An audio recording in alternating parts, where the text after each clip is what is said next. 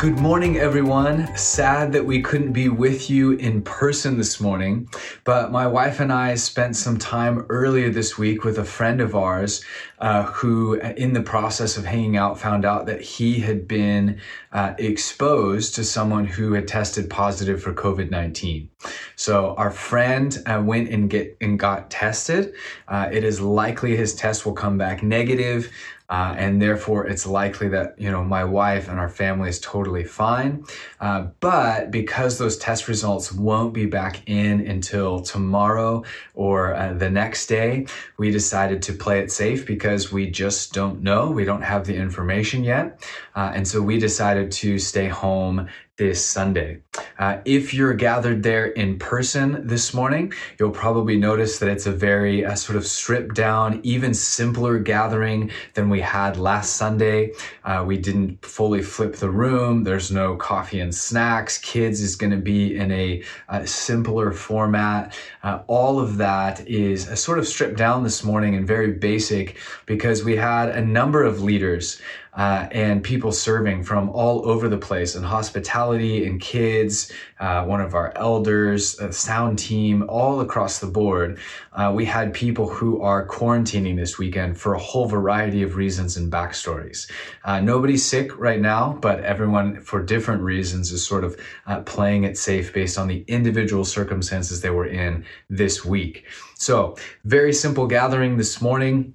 We're hoping to be back in greater force next Sunday and in the Sundays to come after that. And we just want to say thank you for your patience, for your resilience over these last 6 months and all that they've brought. And we want to continue to embody those things as a community, that same patience, that same resilience, that same solidarity and unity as a community moving forward in the weeks and months to come.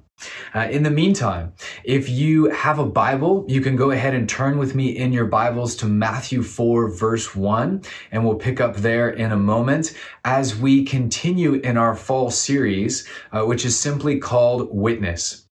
In which we examine what it looks like to be a vibrant and effective church in the midst of an increasingly post-Christian culture. Thousands of churches are closing their doors permanently every year in America, far more than are being planted. And yet, in the midst of this culture in which churches are closing, in which sort of public levels of faith seem to be dropping by all measurable standards, in which it feels as if skepticism and cynicism are constantly on the rise, it's in this very time, place, and culture that Jesus has called us to witness. To reach out, to touch, to transform, not just individual lives, but over time, truly the culture as a whole. How do we do that? How do we exist as vibrant and effective witnesses in this cultural moment that we live in? That's the question that we're going to be carrying with us through this series as we go. We're picking up this morning in Matthew 4, verse 1. Jesus has just emerged in this story. In the verses right leading up to this story, Jesus has just emerged from decades of obscurity, and he's come out into the desert to be baptized by a man named John the Baptist. And in the process, the heavens open up. The voice of God speaks over him. "This is my son, in whom I'm well pleased." Jesus is anointed with the Holy Spirit in a unique way at his baptism. And then immediately following, we read this fascinating account. Matthew 4, verse 1. Then Jesus was led by the Spirit into the wilderness to be tempted by the devil. After fasting 40 days and 40 nights, he was hungry. The tempter came to him and said, "If you are the Son of God, tell these stones to become bread." Jesus answered, "It is written, man shall not live on bread alone, but on every word that comes from the mouth of God." Then the devil took him to the holy city and had him stand on the highest point of the temple. "If you are the Son of God," he said, "throw yourself down. For it is written, He will command His angels concerning you, and they will lift you up in their hands so that you will not strike your foot against a stone. Jesus answered him, It is also written, Do not put the Lord your God to the test. Again, the devil took him to a very high mountain and showed him all the kingdoms of the world and their splendor. All this I will give you, he said, if you will bow down and worship me. Jesus said to him, Away from me, Satan, for it is written, Worship the Lord your God and serve him only. Then the devil left him, and angels came and attended him. Let's pray. Jesus, we look to you this morning in a world that in some ways feels crazier than it did a decade ago or even 2 or 3. We look to you as the way and the truth and the life. We know you are the living embodiment of those things. And so as we explore those concepts tomorrow, as we think about our discipleship to you, as we think about what it means to be your witnesses in Jerusalem and all Judea and to the ends of the earth in Spokane, Washington, and well beyond, we ask you to come and speak to us this morning, Jesus, to remind us what the truth is that we're to be witnessing to. In Jesus' name, amen. We'll start with this. This is a quote from Cobb, a character from the movie Inception. He says it this way: What is the most resilient parasite? Bacteria? A virus? An intestinal worm? An idea. Resilient, highly contagious. Once an idea has taken hold of the brain, it is almost impossible to eradicate. An idea that is fully formed, fully understood, that sticks right in there somewhere. An idea is like a virus, resilient, highly contagious, and even the smallest seed of an idea can grow. It can grow to define you or destroy you. And hence, when Satan comes to spark rebellion in humanity, when he comes to destroy what God has built, he doesn't come with guns or bombs or a really big stick. He comes with an idea. A simple concept which once inserted into the mind would spread like a virus. Is God actually good? Does God actually love me? Unleash an idea, and rebellion, chaos, and death result. But on the ground, in real time, it sounds something like this. Did God really say? Is God actually good? Can he actually be trusted? Did what he say, is that actually true? Suddenly, Adam and Eve aren't so sure. We think that skepticism is a modern concept. I say it's as ancient as any other. Satan has been using the same tactic all throughout history, and it works like a charm. His goal is not that you would believe a specific lie from him or a specific set of counter-truths that he's looking to instill. Rather, his goal is that you would believe anything but the truth. Any lie will do. Any untruth, any half-truth, they're all equally acceptable because they all accomplish that goal. And hence, the spiritual battle that is raging in the heavenly realms, the one that humanity was born into, actually comes to us as a war of ideas, truth and lies. Ideas can come to define you or destroy you. There is power in ideas, and hence truth and lies become a central issue in discipleship. Listen to Jesus' scathing critique of the corrupt religious elite in his day. He says it this way. He says, "You belong to your father, the devil, and you want to carry out your father's desires.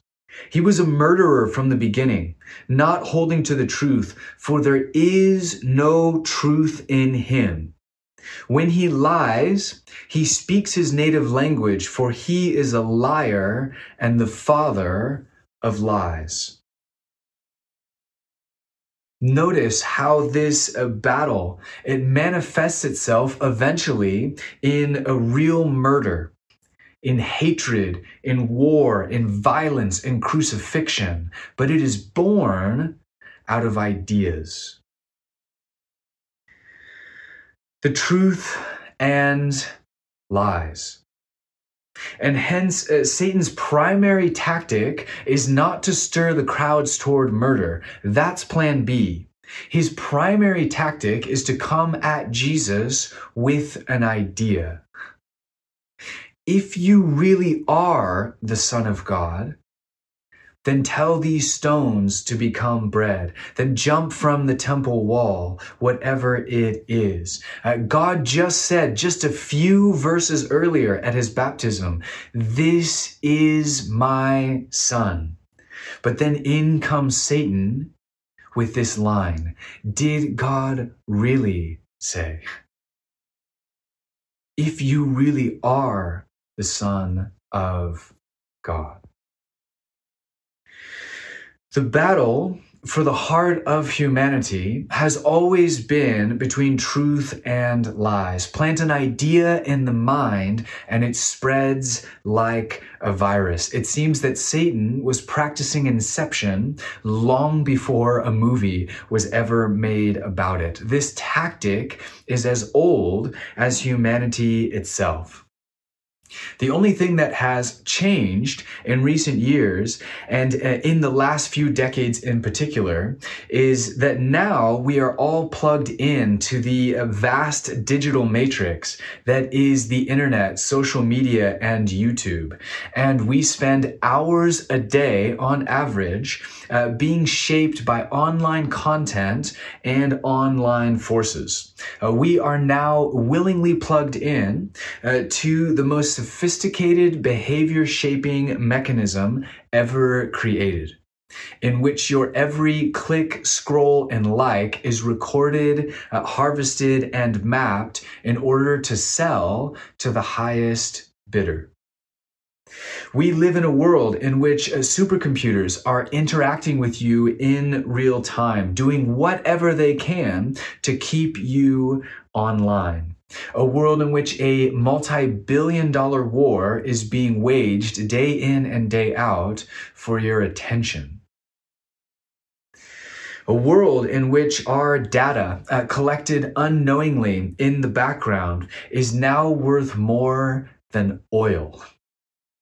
The multi-billion-dollar oil industry was just passed by the selling of your internet data. And if a company, Facebook, Snapchat, Twitter, Instagram, YouTube, Google, whoever, can capture your attention and keep you engaged online, then they make money. The more time you spend online using their platform, the more money they make. And this is how all of this affects the truth and lies. Supercomputers, otherwise known as AI or artificial intelligence, is designed to keep you online. That's its goal. So it will suggest content to you that will extend your online time. But here's the glaring problem with this system, and it's this. We are more likely to engage with lies than with the truth. We live in a world in which fake news spreads 6 times faster online than real news, which isn't even really a fair fight. A world in which clickbait wins the day. A world in which outrage, shock, and conspiracy theories pique curiosity and keep you engaged better than everyday truth. Apparently, according to the numbers, reality is boring, and we are actually stirred, drawn by things that are unreality, that are untrue. And so AI, which is designed to keep you engaged online, has figured out that feeding you fake news and conspiracy theories is actually the best way to keep you online, which in turn is the best way to sell advertisements, which in turn is the best way to print billions of dollars in marketing revenue for the people who designed AI. AI and Satan are now best buds. Not because AI is inherently evil. I want to say that again. It's not because AI is inherently evil, but because AI doesn't have a clue. AI does not know truth. It cannot know truth. It has no way of distinguishing between truth and lies. It has no concept of those things. It has no barometer. AI has simply tapped into the human psyche, and through mass experimentation, it has discovered that human beings actually prefer lies to the truth. Nothing holds our attention quite like a good lie, and AI only knows how to hold your attention. Think of it this way. If Bible verses and encouraging sermons captured the public attention, if that's what extended our online time, if that's what held us there, if that's what we were drawn to, then that's what AI would do. It would feed everyone Bible verses and encouraging sermons. AI couldn't care less. If that's what would capture your attention and keep you online, then that's what AI would do. And the creators of AI and the executives at YouTube and Facebook and Google would be perfectly happy to run advertisements on the side and make their billions. The problem is that that's not what captures your attention. What captures our attention is the latest fake news headline involving a well-known politician. What captures our attention is a conspiracy theory video on YouTube claiming that the earth is flat, or that Democrats are criminals, or that climate change is a hoax, or that the coronavirus doesn't exist, or that the 5G network is actually causing mass insanity, or that Donald Trump is the Antichrist, or whatever it is. And 3.5 hours later, we're logging off of our devices in a daze, wondering where our evening went, partially regretting the time that was lost. But like any good drug addict, we are perfectly happy to crawl back again and repeat the process the next day. To make matters worse, AI knows you so well that it will suggest content in line with your worldview and in line with your bias, because it knows you better than you know yourself. It knows which conspiracy theories you are most prone to believe based on a very sophisticated online profile of who you are based on your data. It knows which political party you are most likely to hate, and then it suggests material accordingly. So, as an example of this personalization mechanism, if each one of us were to pull out the same news app right here, right now. We could all open the same app on our phones for news. And in many cases, we would all be getting different news feeds suggested to us when we do that based on our online data psychological profile that's been mapped out by AI. It's based on AI's knowledge of who you are. So none of us are actually seeing the same things, even if we're on the same news app, which means, stick with me for a moment, which means that each one of us, and to some degree, is being fed half-truth or untruth because that's what sells and keeps us engaged. And we're all being given different versions of untruth, which means that every single one of us over time is slowly being isolated into our own version of false reality. And everyone's bubble is different than all the others. And hence, you have more polarization in our culture than ever before. And there's a major crisis of truth. We have literally been ushered into a world in which no one knows what's true and what's false. Everything feels like spin. Everything seems like fake news. Everyone lives in their own weird little bubble of reality being shaped by AI, and everyone's bubble is increasingly different and specialized, separate from all of the others. We aren't sure anymore what's true and what's not true. We aren't sure anymore who to trust and who not to trust. And Satan is smiling because he loves chaos and untruth. And AI has a digital smile because it has cracked the code and figured out how to capture the vast majority of your free time and attention, just as it was designed to do. And the designers of AI are smiling because they're printing billions, and the rest of us sit stunned by a barrage of messages that increasingly blur the truth into oblivion and make us feel as if we're all losing our minds. How's that for a conspiracy theory? Now more than ever, we resonate with the words of Pontius Pilate, who, while questioning Jesus in prison, simply says, "Truth? What is truth?"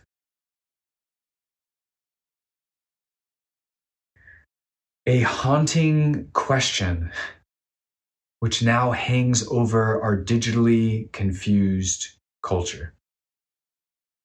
Truth? What is truth?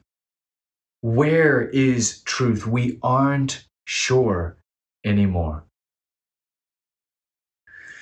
Is there any hope in all of this? I say yes.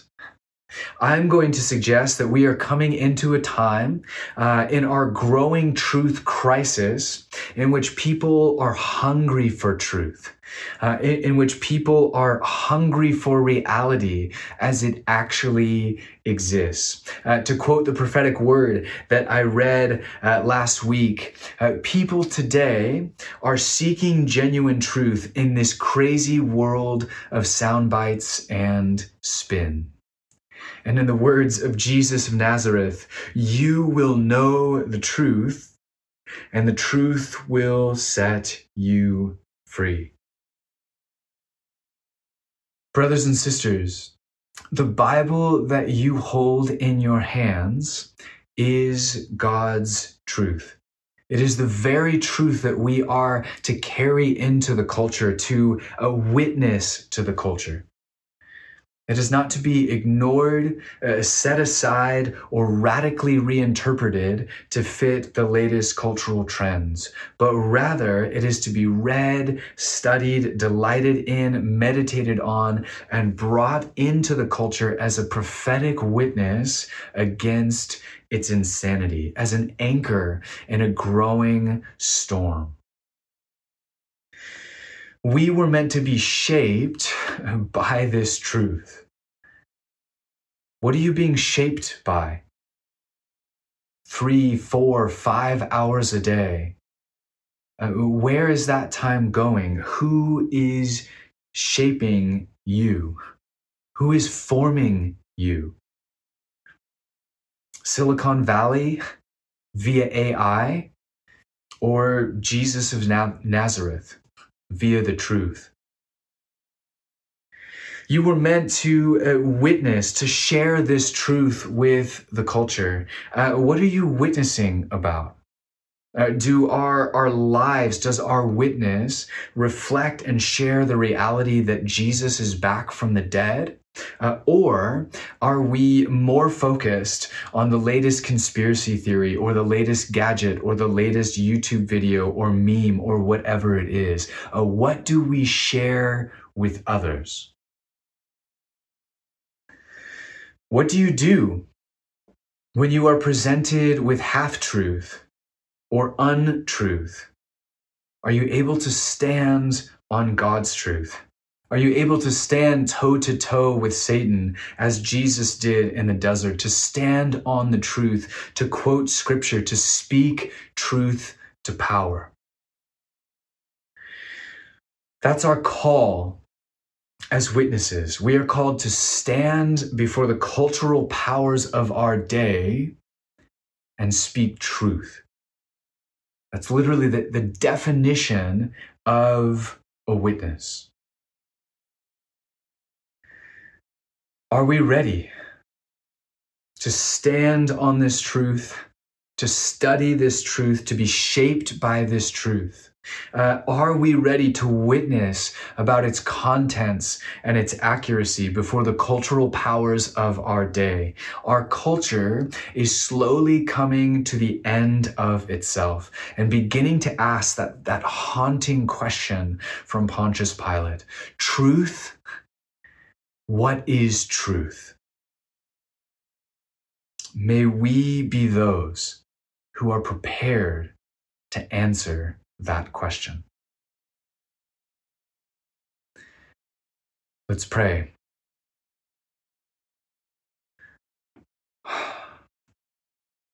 Jesus, we invite you to examine our hearts this morning, Lord, to bring conviction where there needs to be conviction, where our sense of reality and unreality, where our sense of true and untrue is being shaped more by AI and online digital content that in all reality has no correlation to the actual truth? Or are we being shaped by something deeper? Are we being shaped by the Holy Spirit? Are we being shaped by the scriptures that we have available to us, that many of us have sitting in our laps right now? I think of a teaching that I heard a few weeks ago from a Spokane pastor who said we should be shaped more. We should spend more time being shaped by God's truth than we do on social media. And part of me just leapt up and said, yes, that makes so much sense. And the other part of me just scoffed. Because Jesus, where are we going to find 3, 4, 5 hours a day to be shaped more by scripture than by social media? And so we invite you into that tension, Lord. We invite you into this key central question of who and what we are being shaped by. Because the culture that we live in, as we'll discuss in this series, Lord, it needs us to be faithful witnesses. It needs us to carry the truth into the culture, unadulterated, into the culture, and to speak truth to power. Would you keep us faithful in our witness, Lord? Would you keep us grounded on the truth of Scripture? And ultimately, as we carry truth into the world, would we find those who are ready to receive it, Lord? Would we find those whose hearts are softened? We're called to carry the truth either way. We're called to witness either way. But would we also see the joy firsthand of people who encounter the truth, who resonate with the truth in this world of sound bites and spin? Would we see people come to life in you? Would we see people grounded in the truth, flourishing in a world that seems to be losing its mind? May we have the privilege of seeing that in our time, in our place, in our context. And in your name, we pray.